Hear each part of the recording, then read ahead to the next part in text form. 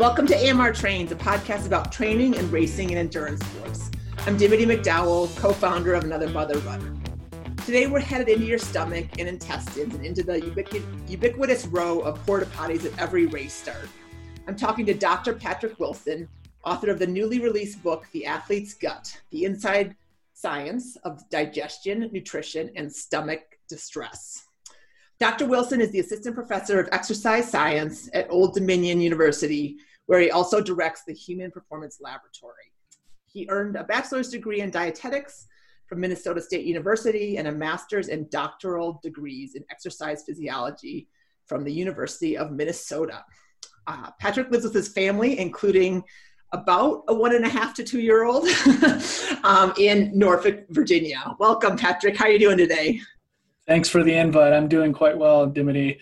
I'm glad to talk to you about this issue because it's something that affects a lot of athletes. So it's a fun, if not sometimes gross topic to talk about on occasion. Oh, absolutely. We have around Another Mother Runner, we have TMI Tuesdays, Too Much Information Tuesdays. Yeah. So nothing's off topic around here.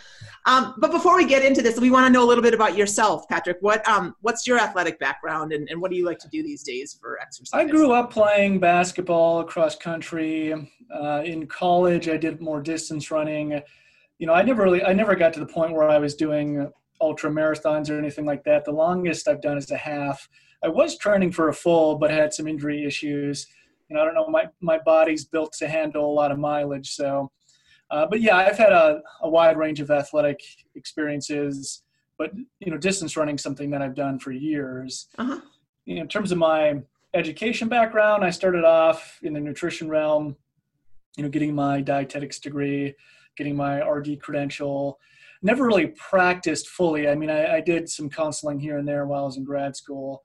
But by the time I got to grad school, I kind of figured out I wanted to do teaching and research, and that's where most of my, time and effort had been focused for the last, 4 or 5 years there in Minnesota. And then went to Nebraska for a year where I did a postdoc in sport nutrition, and then I moved out here to Norfolk in 2015.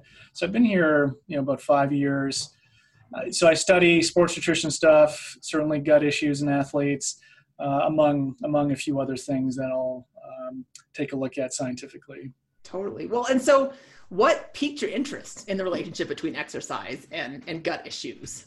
Yeah, that's a good question. I try and go back and think about my path to getting here, and it was kind of a slow journey in that, from my dissertation, I did a couple of studies that looked at a topic somewhat related to gut issues. So it's on multiple transportable carbohydrates. It's basically a strategy where if you're like a marathoner or a cyclist who's doing really prolonged stuff, if you're trying to ingest a lot of carbohydrate during that exercise, it may be helpful to ingest a mixture of sugar types because different sugars use different transporters to be absorbed in the gut. So I did a study on that for my dissertation. And then from there, just kind of continued to go into different sort of areas related to the gut. More recently, I've kind of looked at some of the psychological aspects of gut issues in athletes. Just kind of been a slow progression over time. And it was a couple of years ago where I kind of decided I want to write a book. I don't really know where that sort of motivation came from. Sure.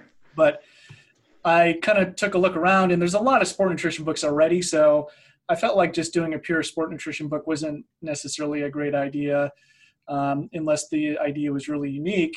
And I kind of ended up figuring out there's not really any comprehensive resources for athletes on gut issues. And from there, I kind of just took off and started writing the book. It took me about 1.5 years. And obviously it came out recently. So it's been certainly a journey in the writing process and the editing process and all that. Yeah. Well, congratulations. That's not a small feat for sure. Thanks.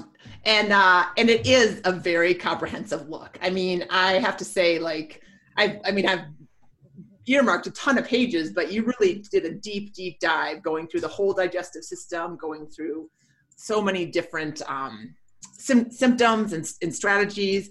And we're not going to have enough time to, dive super deep. So we're going to have more of a bird's eye view, looking at the average kind of middle of the pack runner and the issues that they may face. Mm-hmm. So correct me if I'm wrong, and I probably am, but there seem to be two major physiological acts that influence stomach distress. The first being reduced blood flow to the gut. That happens when you exercise naturally.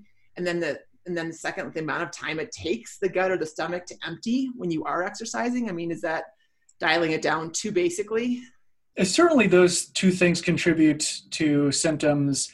It kind of depends to some extent on what symptoms you look at. I would say that especially the delayed gastric emptying or stomach emptying, that's going to play obviously a larger role in like the upper symptoms, regurgitation, reflux, fullness, nausea. The reduced gut blood flow is one of those physiological things that happens with exercise that can probably make most symptoms worse, including ones that affect the lower half of your gut as well. But yeah, the gut blood flow thing is something I talk about in many of the chapters in the book because it is something that we think certainly plays a role.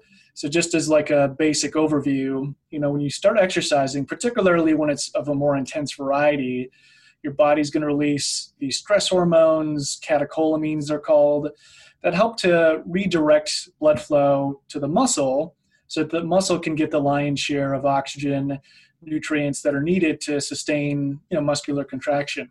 So that means blood flow to the gut to a large extent is going to be reduced because digestion for the most part isn't the priority at that time. So those reductions in gut blood flow are more pronounced when the exercise is really intense. Mm-hmm. They're probably more pronounced when someone is psychologically stressed, more pronounced when someone maybe uses a lot of stimulants like caffeine, and as exercise duration gets really long. So think maybe like an ultra runner or somebody even doing a marathon is going to probably have potentially more blood flow compromise than somebody who does something shorter at an equal intensity. But yeah, I mean, obviously there's lots of different potential causes, but those are a couple of the physiological changes that I talk about in the book that contribute to many of the symptoms that athletes can experience. Okay. So like I just said, you spend, 260 detailed and beautifully researched pages on the athlete's gut. So hopefully this request that I'm about to ask of you isn't too demeaning. But one of author Michael Pollan's main rules for eating is eat food, not too much, mostly plants. Like, can you distill like three main things for, again, like middle of the pack, back of the pack runners, for best practices?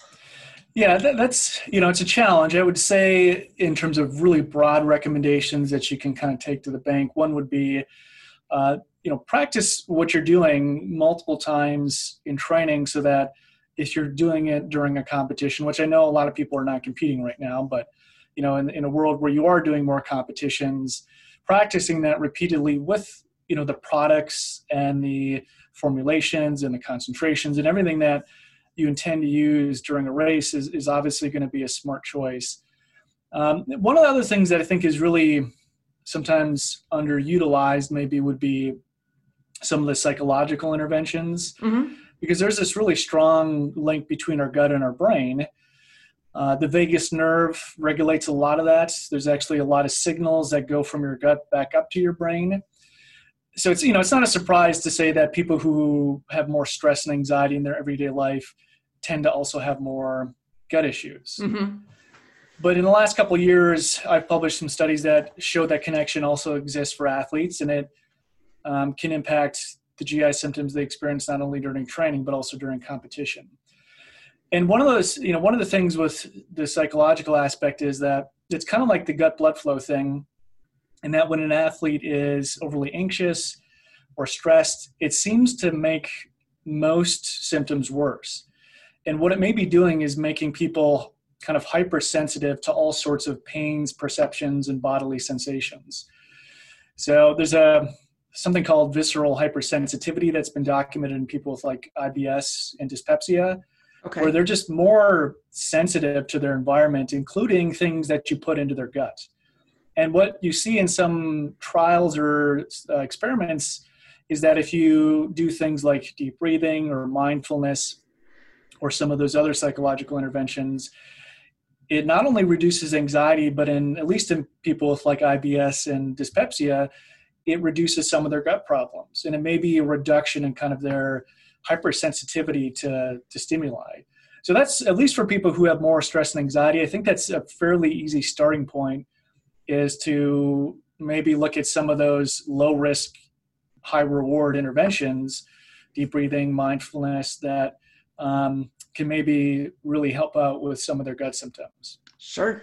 I like that. That's because that's a new tact, not necessarily maybe a new tact, but one that we haven't heard much, because usually we're like fiber and carbs, right? Which of course matter as well. Yeah. But nutrition matters a lot. It certainly does. I mean, obviously your gut is a place where you put food and where digestion happens, absorption happens. So obviously the things you put into your gut are going to make a big difference when it comes to some of the symptoms you experience. But sometimes the psychological stuff gets neglected, particularly, with athletes. It's not always the first thing people think of, but, I think it's, of anything you can do, it's, mindfulness, deep breathing, that's really low risk. I mean, there's not much that's going to go wrong with that, with, good potential upside. Absolutely. Well, so another phrase that you repeat quite a bit, again, for this crowd, not necessarily for maybe elite runners or cyclists, but 30 to 45 grams an hour for carbs for 60 to 90, anything over 60 to 90 minutes, right? So can you kind of unpack that a little bit and talk about the reason why we're looking for that?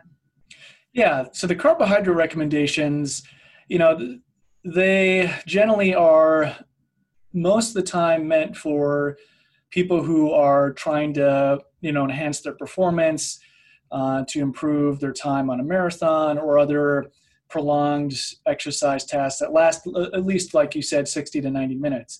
The reason for that time threshold is anything that's less than that, for the most part, most people have enough carbohydrates stored away to get through a 30, 60-minute bout of exercise without depleting those carbohydrate stores, which we call glycogen. So during exercise, when we talk about consuming carbohydrate, usually it's not until you get to 60 to 90 minutes before consuming some carbohydrate from foods starts to have a benefit when you look at performance.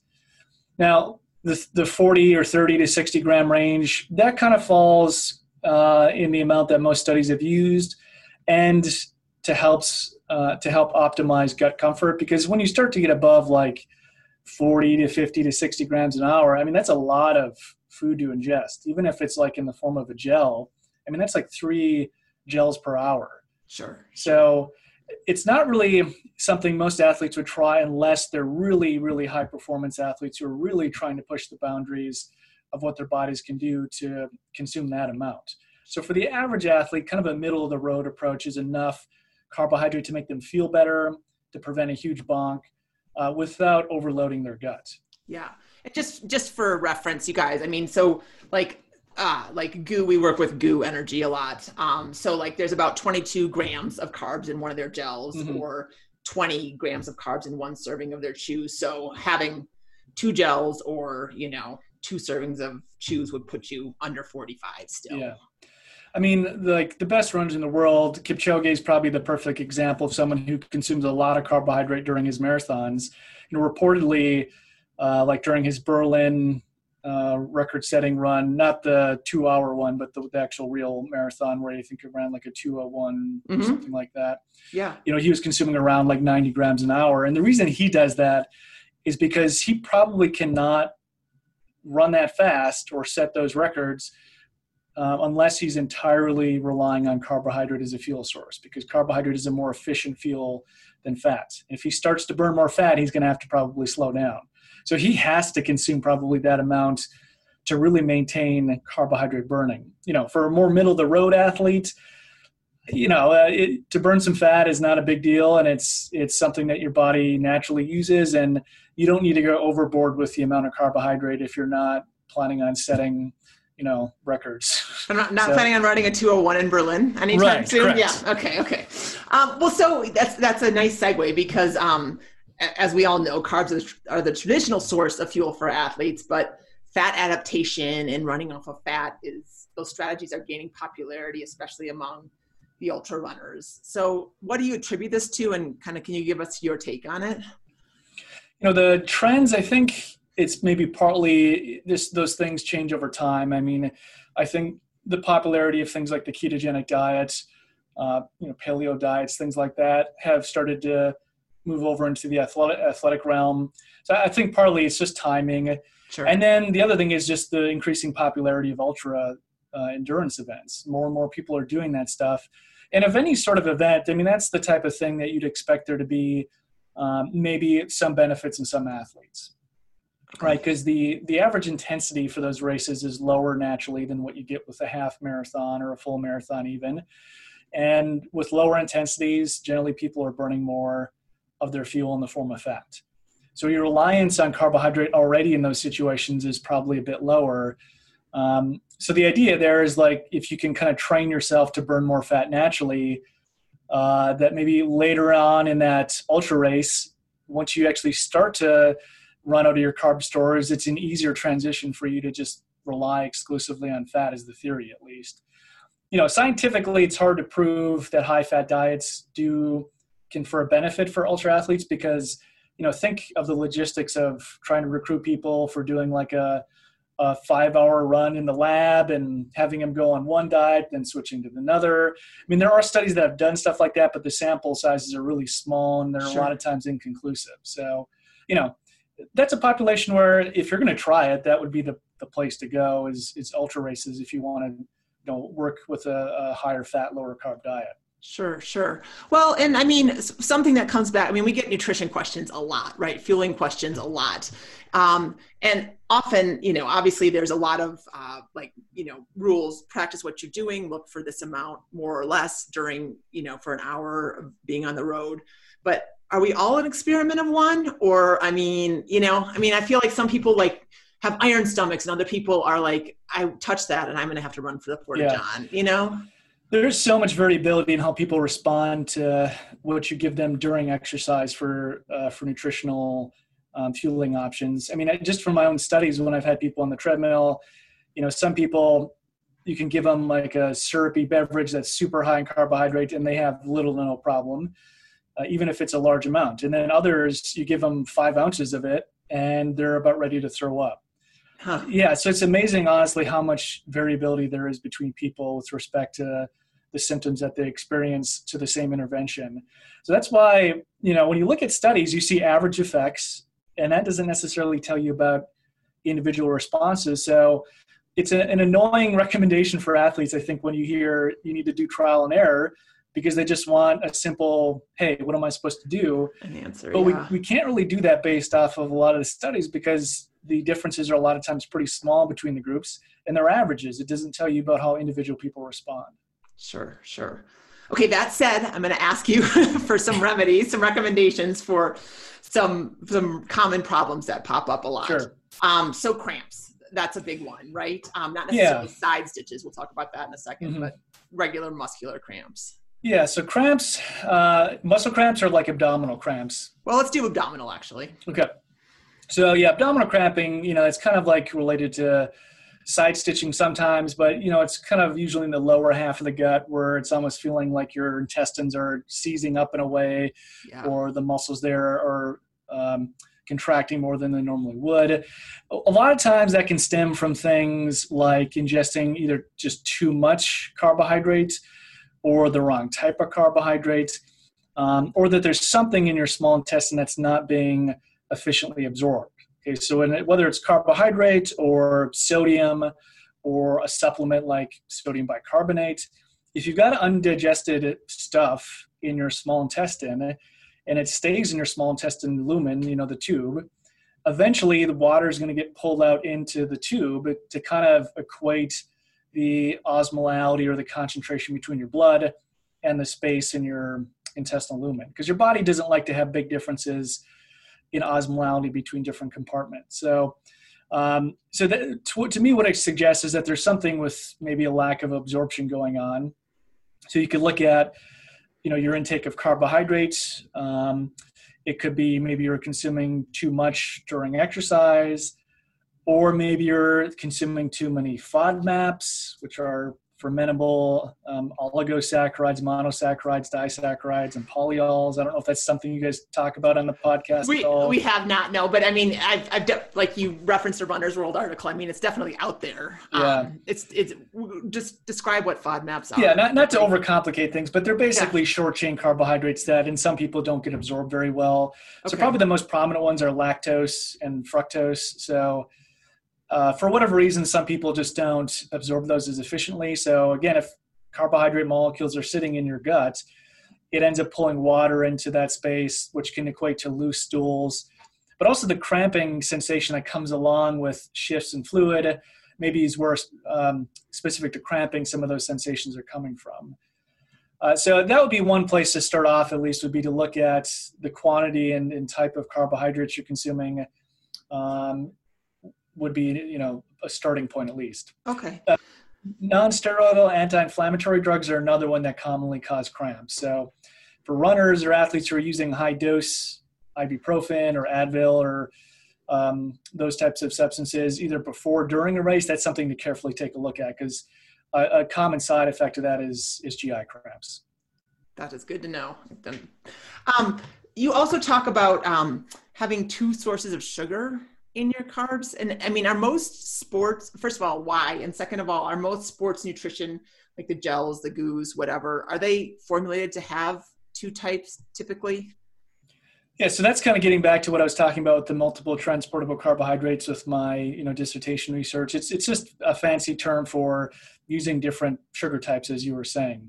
So the reason to maybe use a mixture of sugar types as opposed to one is that they rely on different protein transporters to get basically absorbed into your intestinal cells and into your blood. Okay, so glucose uses a transporter called SGLT1. Fructose uses a transporter called GLUT5. And both of those transporters kind of have an upper maximum amount that they can handle in any given hour. So both of them kind of get maxed out at about 40 to 50 grams an hour. So what that means is if you were trying to consume like 60 or 70 grams an hour of glucose, 10 to 20 grams of that glucose isn't going to get absorbed. And when you don't have glucose getting absorbed, it's going to cause issues in the gut. So this strategy really mostly makes sense for athletes who, again, are really pushing the boundaries of carbohydrate intake, consuming more than like 50 grams an hour. Okay. If you're consuming 30 grams, I mean, you're not going to max out those transporters anyway, so it doesn't matter as much that you get a mixture of glucose and fructose because you're not going to max them out. So it is, again, more relevant for athletes who are kind of crushing carbohydrate during exercise. Okay. Now, in terms of the products, a lot of them do have a mixture, not all of them. I think, for one of my dissertation studies, I actually had a bunch of products chemically analyzed, and a lot of the sports gels do have a mixture of glucose and fructose. So you'd have to look at the back of the label and the ingredient list to try and get a sense of whether they do or not. Sure. So I just got to ask, do you have a favorite kind of sports nutrition, or is that like asking, who a TV news broadcaster is going to vote for?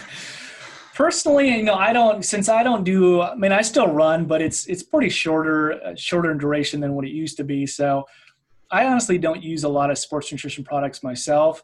And there's so many out there that, there's something for everybody, and it's a little bit overwhelming sometimes, I think, for athletes to try and figure out what to go with. So experiment and see what you like. I think sometimes just claims that companies are making, just, obviously be a little bit skeptical about things that are overselling the benefits or the differences between products. Not to say that there aren't differences, but sometimes they get a little bit oversold in terms of this is going to be a product that doesn't cause you any GI distress. And that's, I think that's a bit too much marketing. I agree. Okay. Going back to cramps, side stitches. This one kind of surprised me because basically it's basically like slowing down or walking, right, until it's gone if you're a runner? Yeah. Scientifically, there aren't studies that have really targeted it and shown things to be effective at really preventing it. But the idea here is that the most likely hypothesis is there's this peritoneum type lining in your abdominal cavity that's getting irritated. So, what the researcher that's done most of the work on this, I can't remember his name off the top of my head, but he recommends things like avoiding concentrated carbohydrate beverages, maybe wearing a supportive belt, stretching it out, a couple other things. But there's good examples of athletes who have had this happen during a race, and they either have to stop or slow down. I mean, it's honestly one that is more difficult to solve. Sure. Like Des Linden had one during a half marathon in Philadelphia a couple of years ago, where you can see the video of her stop. She's winning the race. She stops and starts stretching out the side stitch, and the second place person almost caught up to her because she stopped for maybe 30 seconds. Yeah. That one is tough to solve, to be honest, of any of them. Well, that's good to know. There is no solution. You just gotta walk it out. I like it. Okay. And then of course the ones that land us in the porta potty. So whether it's diarrhea or, just needing to go poop, is there anything that you see again and again that may be helpful for the average runner to think about? It kind of depends on the situation and the things that surround the symptoms. So it kind of sounds like I'm not giving clear recommendations, but if you kind of look at the book, what you start to understand is that for any given symptom, there can be multiple causes, and that includes, urges to go number 2. So I would have to, think about what are the surrounding factors that are likely provoking that urge. It could be anything from too much caffeine. Could be, again, the lack of absorption of carbohydrates. So maybe going on a lower FODMAP diet prior to competition, maybe tapering fiber intake, reducing stress and anxiety, because anxiety can provoke motility in the large intestine. So, even there, you've got 4 or 5 different things that you'd want to take a look at as possibilities.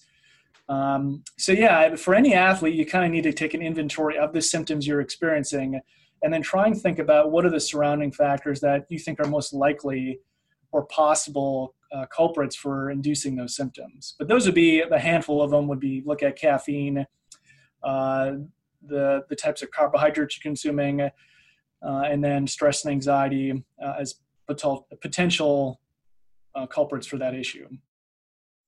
Another section that surprised me was salt, because I know a lot of runners and triathletes swear by it to keep nausea at bay, but there's not a ton of evidence that supports that, right?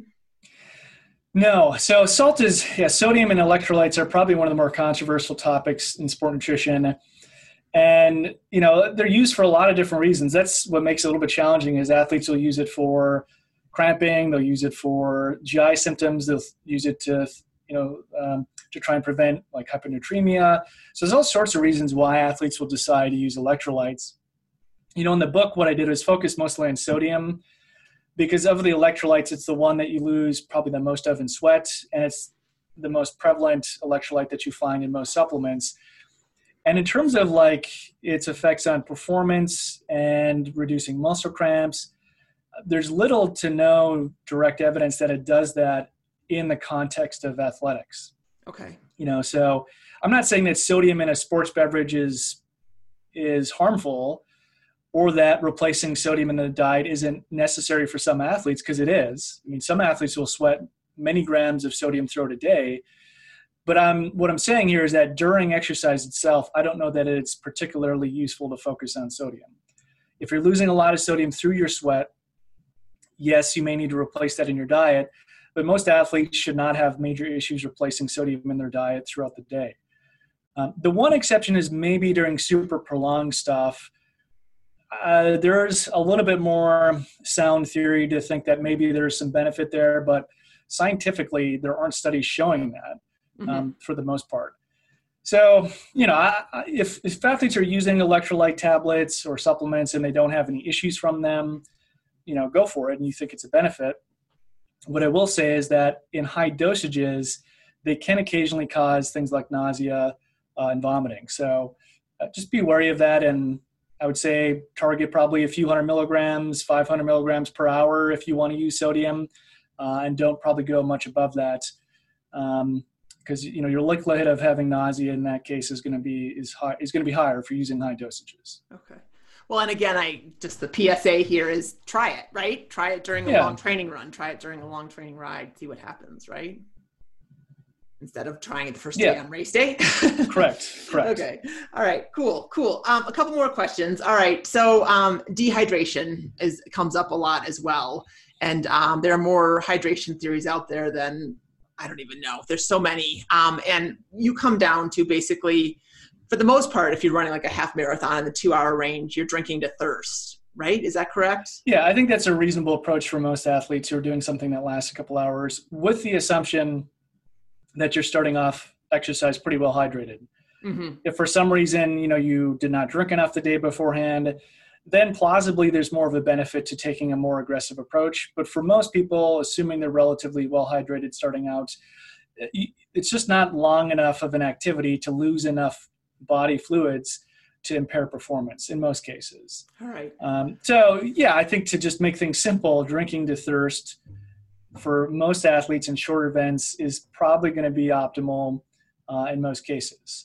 Now, if they're exercising really hard in a really hot and humid environment, then maybe there's some exceptions to that rule. But if anything in the sports nutrition world, I just said electrolytes were controversial. Hydration is one that probably is even more controversial when it comes to what's the appropriate approach to take. There's a kind of a drink to thirst group, and then there's a group that a lot of times says you need to be more structured about preventing a certain percentage of your body weight loss during exercise. Sure. Well, and what about if you go up to, so we come off, maybe a 2:15 half marathon, and that translates to a 5-hour marathon, and you get to that point in a race, I think we've all been there, where you're just nauseous. Like you don't want to eat anymore. You don't want to drink anymore, but you're, say, at 3:45 into, like I said, finishing around 5 hours, like you got to keep hydrating and fueling, right? Do you respect the nausea? Yeah, so I would say, you need to take an individual approach and think about at that moment, if especially if a person's not running that fast, you have to remember that their sweat rate is probably on the lower side. So you don't want to over encourage drinking. Okay. So I'll mention that for your listeners, because you probably have more individuals who are middle of the pack and stuff like that, where the biggest determinant of sweat rates is just how fast you're going. So people who win marathons or who are in the top third or something like that have larger sweat losses. People in the middle of the pack or towards the back of the pack, their sweat rates can be pretty low. And, in most cases, you don't need to drink like at every aid station. So you might want to, again, during training, go out for, an hour or two at the pace you think you're going to be running at during the marathon, or jogging at it during the marathon. Measure your weight before and afterwards, account for how much you're drinking, and looking at truly how much are you sweating, and are you actually losing any weight? If you're not losing any weight, then clearly you don't need to be drinking anymore in that situation. But to get to the nausea, the trouble with hydration is that both underhydration and overhydration can cause nausea. So I don't want to give a explicit recommendation to say drink more or continue to drink, because theoretically someone could be hyponatremic and that could be causing their nausea. Yeah. They cause it for different reasons. So with underhydration, maybe it's a additional lack of blood flow to the guts because you just have less blood volume going around. With overhydration, you've got fluid overload, and some of that fluid can go from your vascular space into your brain, cause swelling, and induce nausea. So it needs to be a little bit of a situation-specific recommendation and take a look at the factors at that given time in the athlete, and that'll dictate what they should or shouldn't do. Sure. Okay. Last question. This is kind of more your take on things. So a lot of the studies that you cite in your book use male cyclists as the subjects. And so do you see, first of all, why is that? And then do you see more studies using females moving forward and more runners? I mean, you do have some running ones for sure, but I feel like there are a lot of like ultra events. Yeah, it's a shame that more studies have not used women as subjects. And that's, true for not only sports nutrition research, but a lot of even medical research. I think it's getting better, but you still see a disparity even in studies to a large degree that are coming out now. I mean, for a lot of my own studies, I've used a mixture of men and women, but sometimes you still get more men just because they end up contacting you more or something like that. Sure. So it's a hard problem sometimes to get at, but you're right. Yeah, I mean, a lot of the studies not only focus more on cycling, but on men. And I think there's two reasons for that. For nutritional interventions during exercise, it's just a heck of a lot easier to feed people on a cycle ergometer than it is when they're running on a treadmill. Sure. They have less GI issues, so it's more likely someone's going to finish your study if they're doing something with a cycle ergometer. And then when it comes to women, I think part of it has been that traditionally men have participated more in endurance races. That's not really true anymore to a large degree, but in the 70s and 80s, that was in 90s even, that was certainly true. And the other thing is sometimes as a scientist, you get hammered on a paper when you submit it if you don't tightly control things like the menstrual cycle. Yeah. And that's difficult to account for, especially, if you have women using contraceptives and stuff like that. It gets kind of messy, and you want to include more women, but then they're gonna hammer you if you didn't tightly control that stuff. And as a subject, it's difficult to participate in studies when you tightly control that stuff. So it's a problem that we need to get better at. Sure. And it's unfortunate that we haven't had more women in some of these studies because, I think a lot of this stuff probably transfers pretty well to women, but not everything necessarily. Sure. Yeah. No, I appreciate your explanation. Definitely not hounding you individually, but it's interesting. It's a field-wide problem. I mean, we need to get better at that for sure. Yeah. And like I said, some of my studies have been a good mixture of men and women. Especially I've done quite a bit of survey research, and a lot of them are pretty equally men and women. Cool. The lab gets a little bit more complicated because of the menstrual cycle thing and trying to make sure you standardize that as best as possible when you need to. Yeah. You don't always need to do that, but in cases where it's justified, it definitely makes the study design more complicated. Totally. Which isn't a reason not to do it, but. Yeah. One more question. Do you have any studies going on right now, or has COVID kind of stalled anything? In terms of the lab studies, it's stalled right now for sure. But, I traditionally do a couple of survey projects every year. I don't have anything right now that I'm actively recruiting for, but there's a good chance over the summer into the fall I'll be having some projects available. We might actually try and do some sort of intervention study with runners virtually at some point here in the next, half a year to a year, because, who knows what's going to happen with the current pandemic. So sure. It's hard to predict with lab-based studies and in-person research what's going to really, be happening in the next, half a year to a year or so. Yeah. And how do you recruit your people? I mean, if someone's listening and they wanted to be a part of it, is that a possibility, or do you want people in your local area, or? If I do something virtually, it's open to anybody, assuming they meet like basic criteria. In a lot of the studies I do, it's, people who are running a certain mileage or something like that. Sure. But it's usually open to a wide range of people, whether they're elite to, very recreational. So, they can always follow my Twitter feed. And if I have a study going on, I'll usually post it on there with the recruitment information. That's something they can check out maybe over this summer. Keep an eye on, because, there's a good chance at some point relatively soon we'll have some sort of online or virtual project that would be available for people to participate in. Cool. Brings another dimension of meaning to our running, so that's always fun. Yeah. Well, thank you, Patrick. That was really fun. Again, his book is The Athlete's Gut, and we'll link to that in the show notes of this podcast. We'll also link to his Twitter account so you can follow that. And here's to staying healthy and happy, and a lot more good stuff ahead to both of us. Yeah, thanks for the invite. It's fun talking about this stuff, and hope everybody stays healthy. Take care. All right.